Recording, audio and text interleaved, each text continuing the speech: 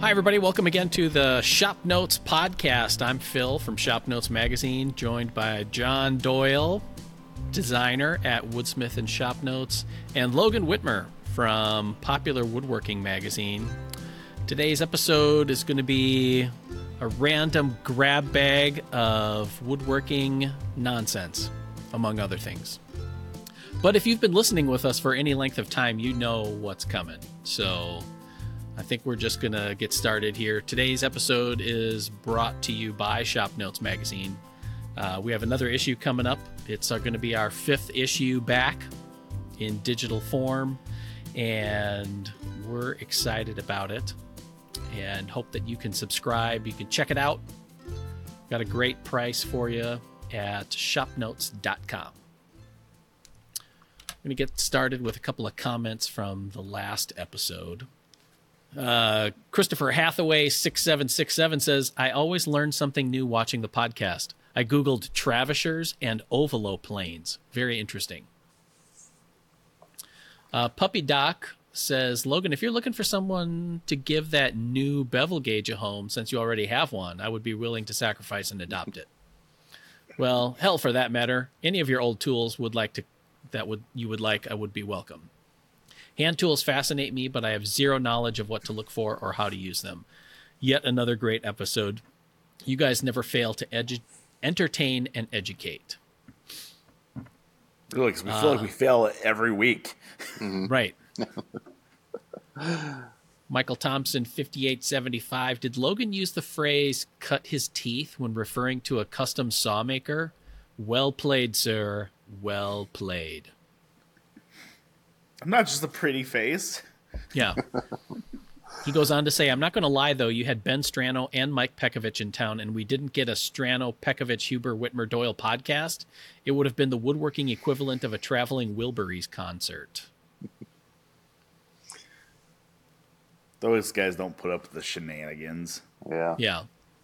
I will say that I was mildly disappointed in the fact that the fine woodworking folk, when they came in for the Handworks event, they flew in, but they flew to Chicago, which is like a, 3.5 hour drive to Amana, when they could have flown into Des Moines, and then we could have hung out with us.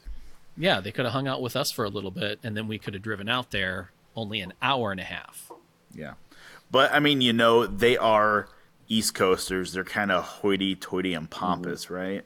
Right, coastal elites. So, yeah, yes, probably. Coastal elites, yeah. That's probably why they didn't fly into the Amana International Airport. Right, yeah. Like our corporate jet can't land on that airfield. Yeah.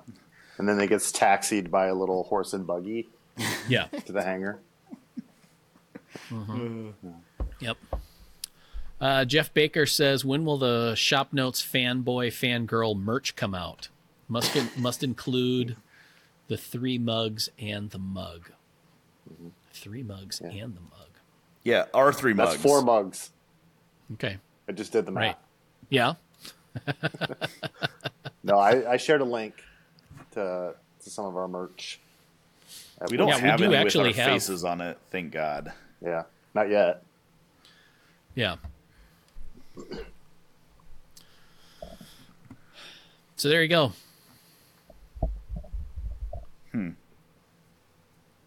The end. Yep, that's it. That's all the nonsense we have for this week.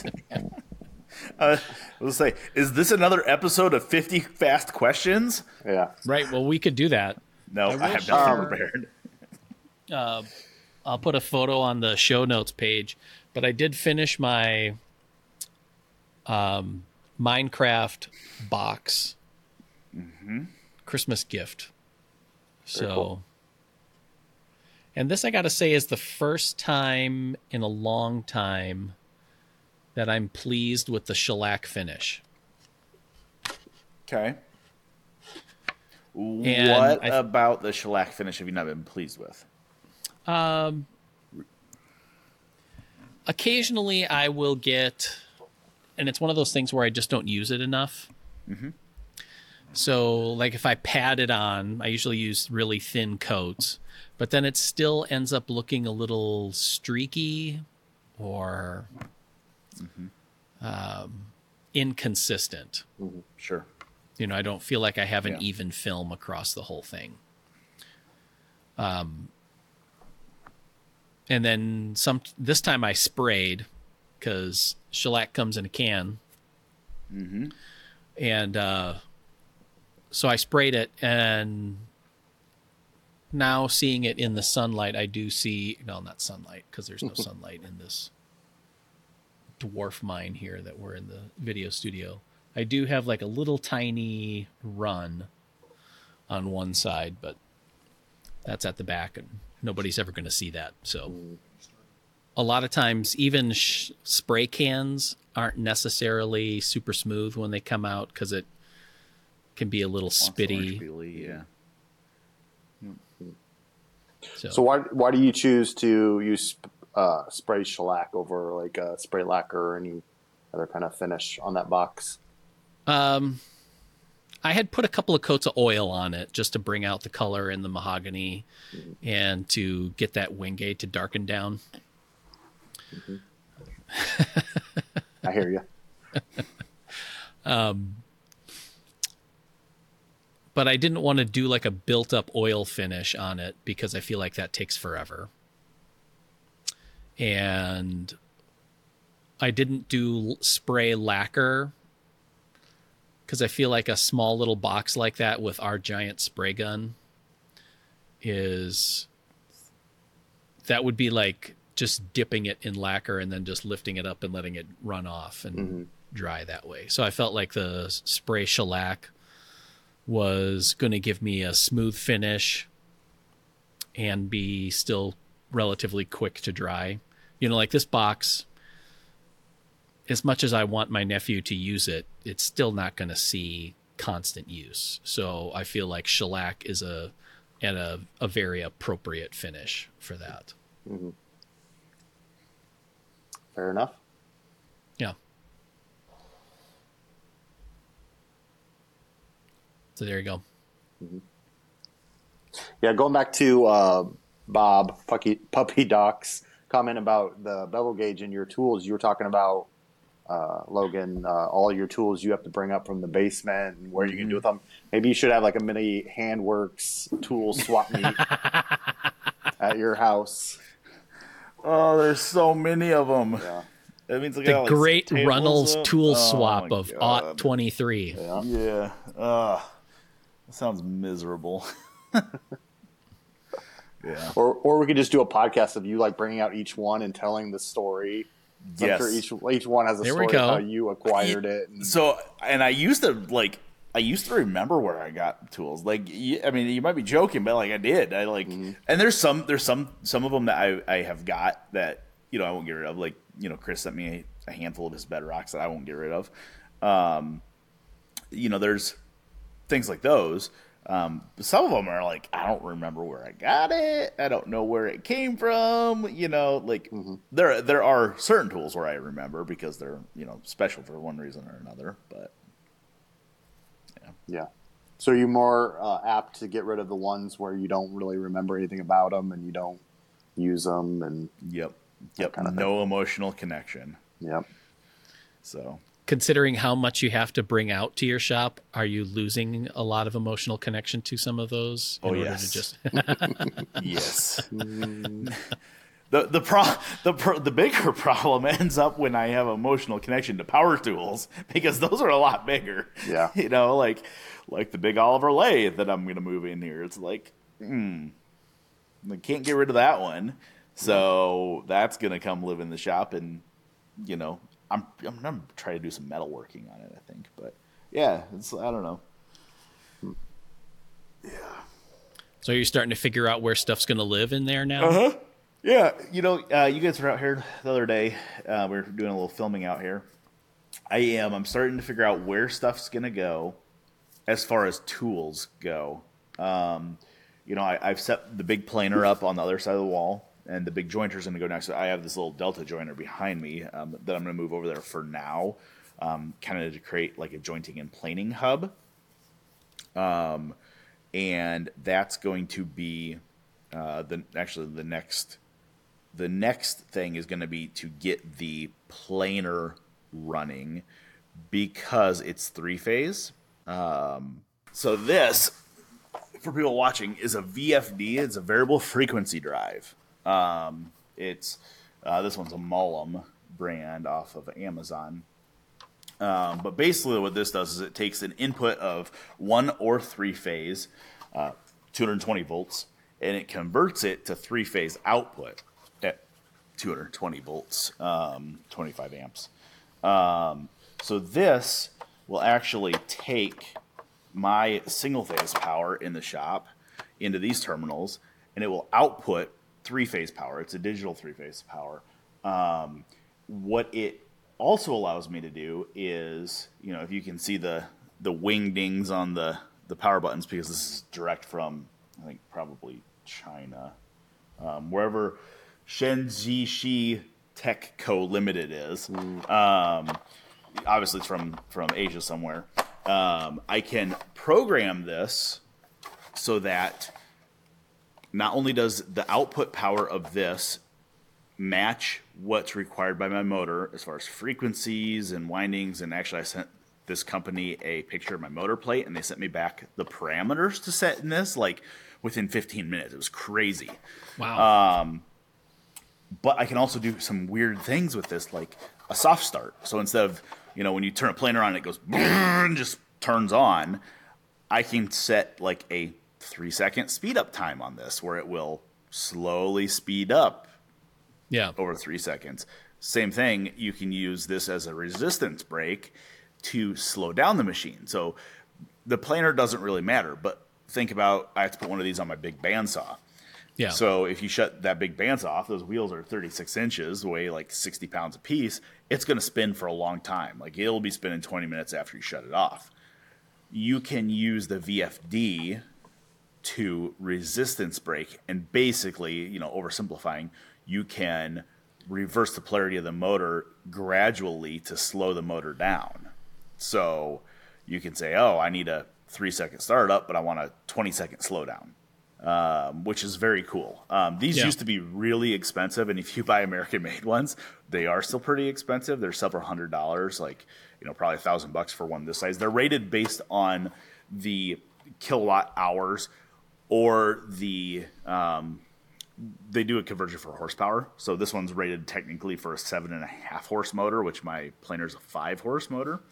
So this one from Amazon was $220 to get my planer running. So that's kind of my next steps in here, is to get some of my bigger equipment running, which isn't going to be, it's not that big a deal. Like, it doesn't need repaired. It just needs wired up. So that's going to be my next step in here. But yes, I am getting stuff into places. The only thing I have left to bring up from the shop downstairs is the drill press. I think that's going to go in this corner behind me, kind of close to the workbench. It doesn't need dust collection. I'm not pulling dust collection over here. Dust collection on the drill press is always janky anyways. So, we're getting there. We are getting there. So if you got that from someplace in Asia, do they have to do a conversion of like muskox power to horsepower, or yes, probably something like that? They have horses over there. They're just smaller horses. The little step ponies. Yeah. When you said it does weird stuff, I thought you were going to say it opens, like, you can portals to the multiverse or something. Yes, which would be cool because infinite Chris Fitches. That's right. But then you'd also get infinite evil Chris Fitches. Yes. So. Yes. Think about that. Yeah. Think about that. But what if Chris Fitch is the evil Chris Fitch? Yeah. I don't know. We may never know. No, really. No, we will not. Yeah. I was still contemplating the digital power output on there, because, like, sure, you can do a lot more with it, like the soft start and the slow up, but you don't get those warm cracks and pops like you do with analog power. That's true. That is true. Yeah, you get the fuzz. They do make, and I know, I'm sure somebody will ask, and I have been asked before, because I will have three-phase pieces of equipment. The bandsaw, the planer, and then the jointer will be a three-phase piece of equipment as well. At that point, it's like, well, you're going to be buying a VFD for each one. Why not just get a shop phase converter?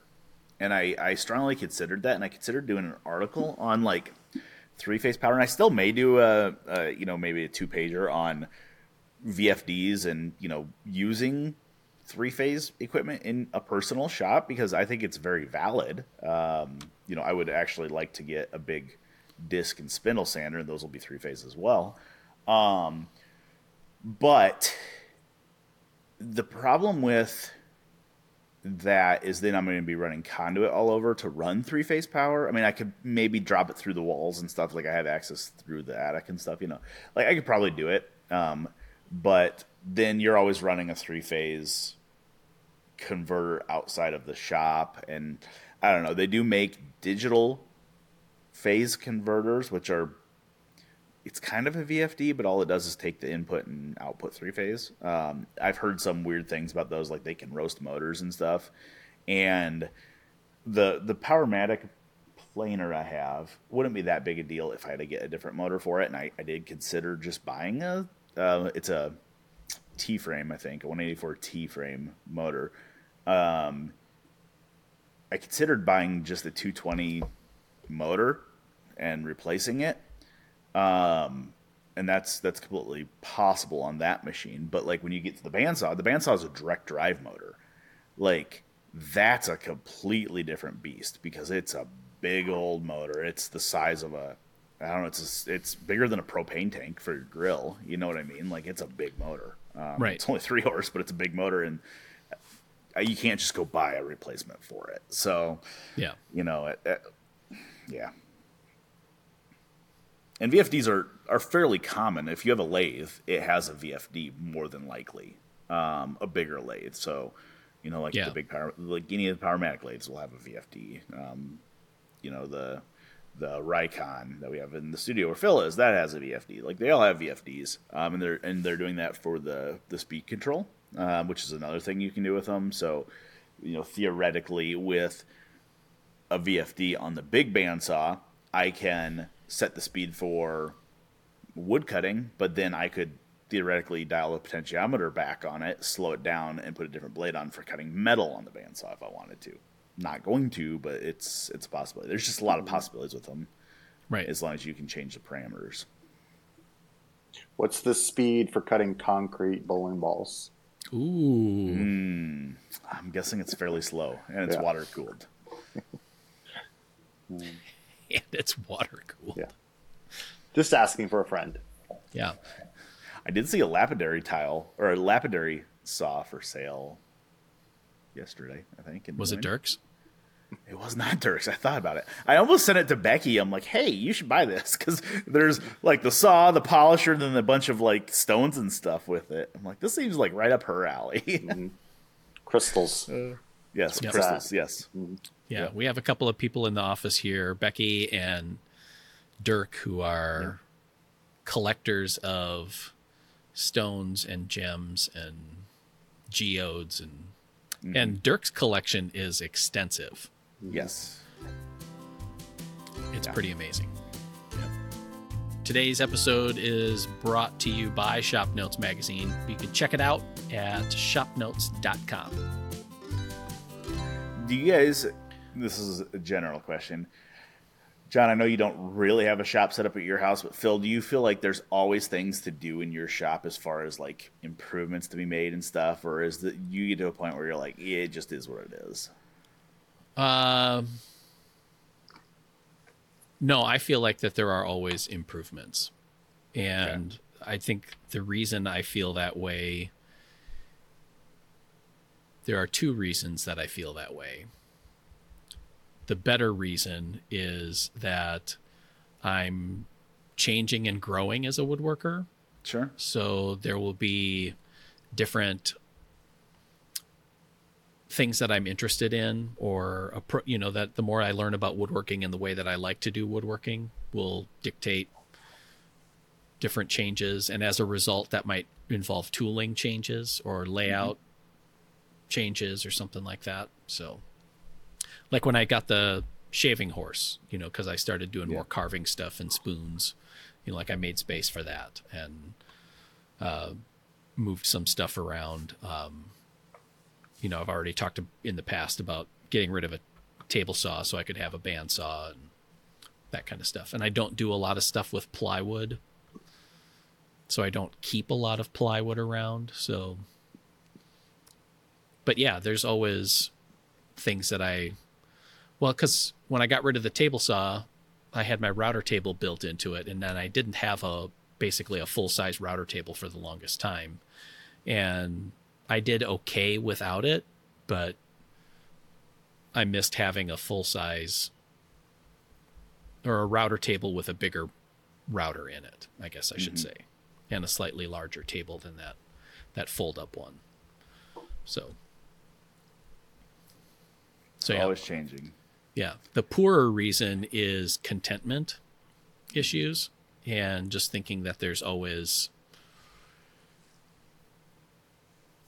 or being tempted by the fact that there's always some bigger, better, newer, cooler, something or other that I quote unquote should have, I think there's a lot of woodworkers who would be tempted by, like a domino or track saw or 36-inch bandsaw, all that kind of stuff would be, or I would want to have a little bit more space, all those things. Mm-hmm.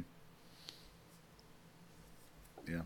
Because I have a plan for what I want to do in here as far as like layout. Like I want to build a big binder saw station, and I've been planning on doing that for the magazine for a while. A new assembly table or outfeed table, I guess, on my table saw and stuff. But it's like it's kind of functional right now. Like, and it's some of it's more like not project based, like construction based, where I'm like, yeah, the trim's not all the way done. I really would like to finish it. Will it get done ever? I don't know. Like that's where it's like the windows will get done because come on, like that window's unfinished. Like I need to go window casing and stuff on. But like the trim that's like up there, it's like I gotta get the scaffolding out or the big ladder, and I'm moving stuff and it sucks. And is it even worth it? Like, do I really care that much? Because you only see from like 8 foot down in photos and video. I don't know. Well, that was a question that I had when we were out there earlier this week is, and you were well aware of it, but just the mountain of to-do items, even at the stage that you're at, where it just feels like there's a big list. And it's one of those things where it's like there's a domino effect of like, in order to do this thing, these other things have to get done first. And it's like, I think my next to do, I have some classes out here for the Des Moines woodworkers, so I have to get my bathroom finished, or I'd like to get the bathroom finished up, so there's a restroom out here. But yeah, it's like the bathroom needs done, the office needs done, the window casings need done, because that's really kind of a pain in the butt. Avoiding the windows as you're shooting because it's not all trimmed out and there's just Tyvek wrapped around the corner. But like to do all that window trim, I need to be able to plane stuff down. So it's like I need to get my VFD hooked up so the planer can run. So the planer needs to be moved into place. And then I gotta get a 6 to 4 inch dust collection fitting to pick up shavings. And it's just like, there's like a... Whew, I'm in here, but there's a big to-do still. Yeah, and you've done stuff in there. Oh yeah. Like I've already started to shoot stuff in here, which is good. And obviously I have Wi-Fi in here now, so like I can be in here working. But yeah, there's just it will be it's one of those things that's going to be a continual project, I think.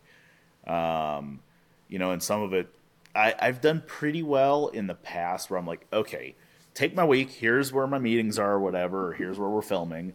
But Monday, if I don't do anything else, I need to make sure I get that window trim done. Or, Tuesday, make sure I get the center wall trim finished up. Like, just making a list saying, here's my to-do for that day.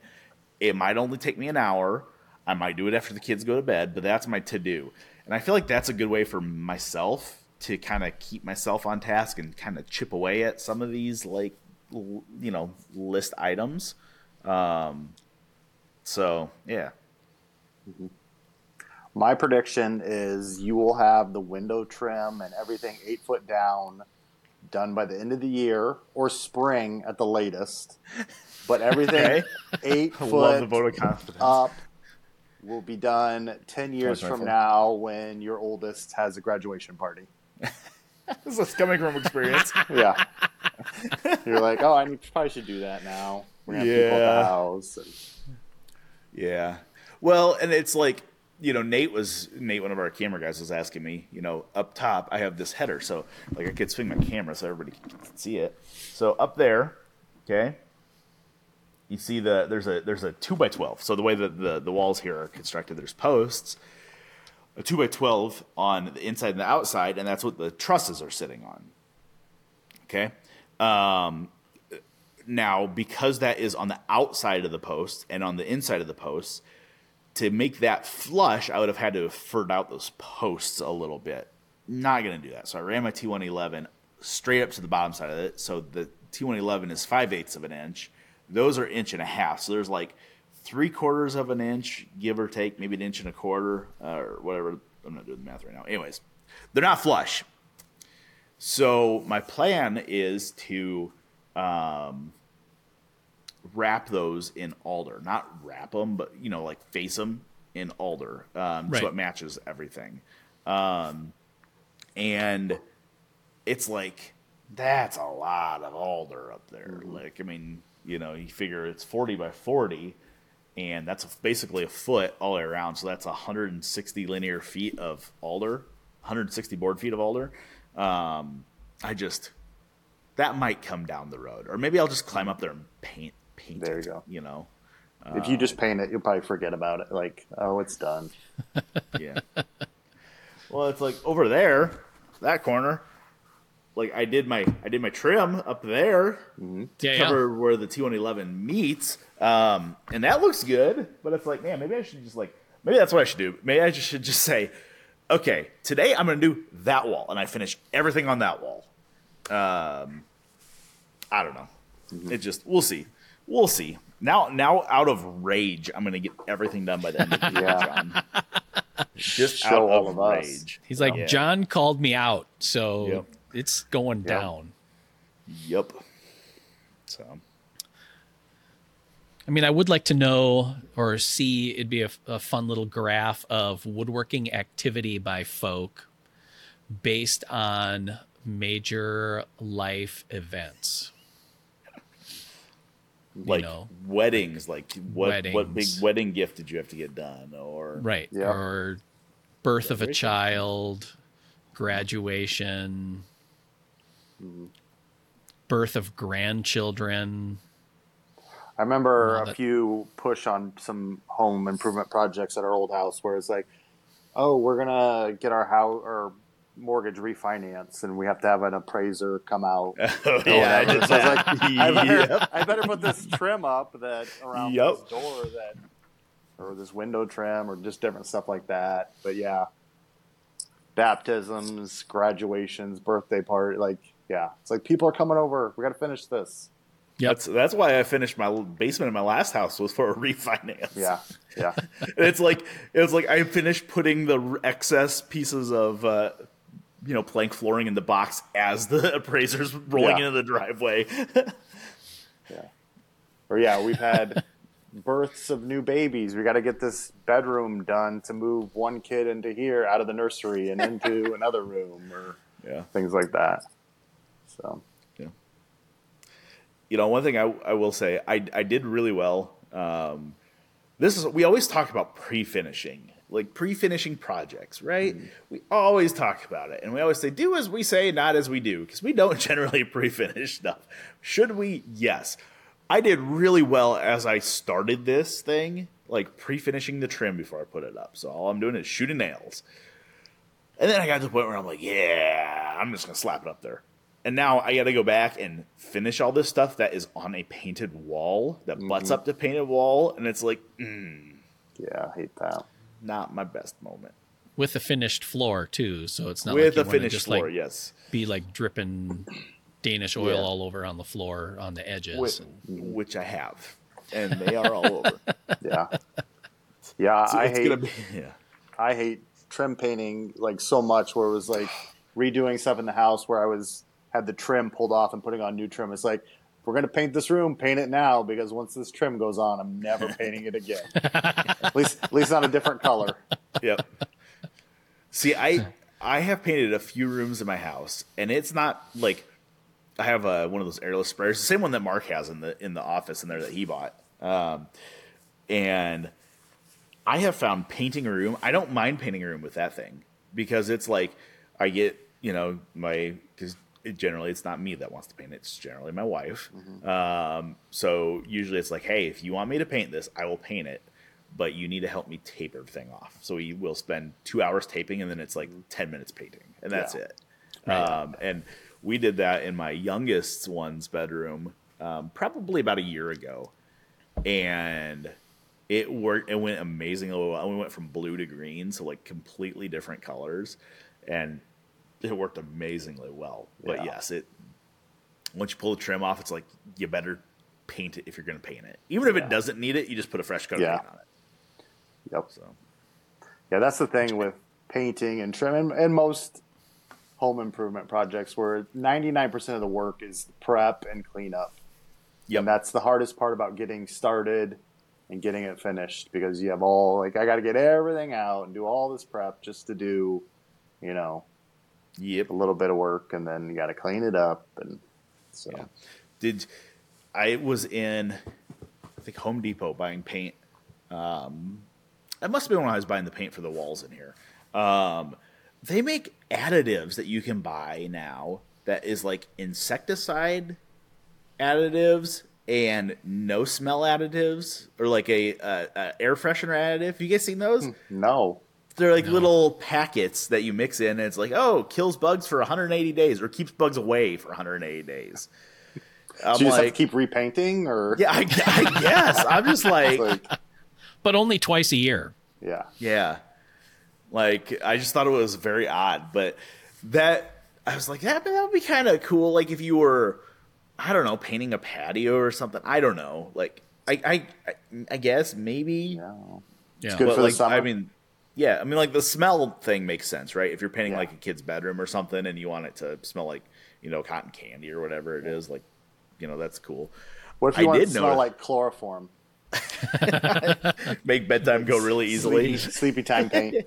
I did notice, and I said this to my wife, and I don't know if I should be concerned about it. I've done crap that isn't good for my health anyways. So like I'm not that concerned about it. But like when we did the floor in here, you guys helped me do it. Turned out beautiful. I don't know if I've shown that on the podcast. Turned out beautiful. For the next month or so, I mean, I guess until we got this really like cool snap that we've had in the last couple weeks, I would walk in here every morning, and there would be dead bugs all over the floor, right by the door. I'm like, are the bugs getting in? And then something's off-gassing off the floor, then it just kills them. Like, is it okay to be in here right now? Because this stuff had, the stuff had a smell. The epoxy itself wasn't too bad though. I don't remember it being bad. Yeah. No, because we've had some epoxy around here, and it has been pretty strong, and that wasn't. I didn't think. No. The top coat was. I will say the top coat was. Oh yeah. Yeah. Yeah, the top coat was definitely a respirator type thing, and that's after I did the top coat is when I started noticing it. I'm like, oh, did I just commit insecticide, like, genocide of all the daddy long legs because they got in here and all died? Have you considered investing in a canary for the shop at all? I have not. Perfect. Think about it. Yep. It will be interesting to see how your shop does going through, like, because we're coming up on like stink bug and ladybug and box elderbug season. Oh yeah. Yep. And we get them back. I mean, we're out in the middle of, a bunch of trees. Right. And we get stink bugs so bad out here. And I know all of our neighbors do too. It's not just our house. I mean, and how do they get in? Right. Like, it's like, how do they get in the house? Like, the doors are closed, the windows are closed, or there's screens in the windows if they are open. Like, how are they getting in? I know they come down my chimney. But you always open the flue the first time for the first fire of the season and a bunch of them fall down. But I just remember one of our other buildings across the street from where we are now, the back south wall of it in kind of late fall would get those ladybugs on it. It would be just, I don't know, like somebody flipped a switch. One day, not that many out there, hardly any. Next day, and it's like stuccoed with ladybugs. Well, the big thing a couple of years ago used to be like box elder bugs. Like, they would get all over. Oh, yeah. I haven't seen box elder bugs recently. Oh, yeah? So I don't know if they're... Yeah, I don't know. I don't know if they come in waves and they rotate through. I'll take the box elder bugs over the stink bugs. They're on a 17-year cycle, I think. Oh, yeah. Right. Yeah, just different broods. We're waning right now. Which, okay, so I have to point this out. Talking about cycles and stuff. This is a bumper crop year for the walnuts, and you guys heard the walnuts hit the roof in this. It is so loud. I don't know if I mentioned that on the podcast. It is so loud when they hit the roof. Like, you'll be sitting in here, it'll be nice and quiet, and you're just, working away, and then kapow! It sounds like a gunshot. It's like, man. Do they make like rubber coatings for metal roofs for things like that, or? I don't know. Just is what it is. I think you just deal. Mm-hmm. And just cut down the trees. Yeah. I think, as Phil mentioned, it should only last like a month, right? Like, so it shouldn't last that long. So. Yeah. And we're due for kind of a windstorm to come through here. That should kind of shake everything out. That's true. Yes. Yeah, it should. It would be interesting to be out there like right about now for you, and then we have like a storm front come through, like a big one. Just windy. With a big wall, and then it would just be like the pow, world's pow, loudest pow, pow. popcorn machine out there. Sound like Normandy Beach out here. I do remember the walnut trees down at the old video studio that it seemed like first or second week of October, it's like they had leaves, and then the next day all the leaves were down. Like they would all drop in one day. And I don't know if the walnuts are the same way. If like they just have a big day where they all kind of just fall. Get a cold snap. snap. I don't know. Yeah. I mean, looking outside, like the walnuts, I noticed this actually yesterday, because there's always this weird time of the year, like right around now, where we haven't had rain for months. It's like, okay, are the walnuts just that stressed that they are starting to burn and, they're dying because of that? But now it's like, nope, they're yellow. Like the leaves are changing. So I don't know. The leaves are definitely changing and falling off on the walnuts. You're right. I think it'll take like one big storm will take them all off. But I can definitely see walnuts still hanging up in the tips of the branches, and they're up their ways. And those little guys got some mass to them. Like they're, you don't want to be hit by them. Right.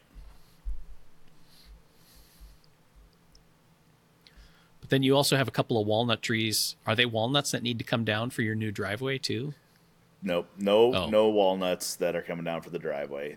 I have a couple really big walnuts out there, but like they're going to stay. They're my shade trees. The ones that are coming down are nasty little elms and elm, hackberry, soft maple. Those are the three species coming down. So okay. Yeah. Yep. All right, you just finished up a issue of Popular Woodworking. What was in that one? Approved it this morning. I sent the email before we podcasted. Yes. It's going to be a condensed issue. The last couple issues of the year are a little bit shorter page count than the rest of the year, just for paper supply things. The big one is going to be this shave horse right there. Boom, that guy. Okay. So the shave horse is going to be in that. That is actually, speaking of elms, that one's made out of elm, and it was nasty. And I remember that log just about killed me loading it onto my trailer. And then there is a stacking burger toy. So it's one of the first toys that I've ever seen, I think, published in Popwood. Usually we leave that to the Wood Magazine guys. Yep, shots fired. But no, it's a pretty cool one. It's a nice little kind of stacking learning toy for toddlers. It looks like a hamburger, and it has 4 dowels in it, so the bun and patties and stuff will only go on in certain ways. So it's kind of a fun little thing. Some child safe staining and finishing on it as well, using food dyes and food coloring for stain and mineral oil finishes. So that's a pretty fun one. And then there is a wall mounted valet. It's based off of a Tay Frigg design. Oh. Done by Charles Mack, who has been an avid tipster of all of our magazines for several years. Oh, yeah. Way back.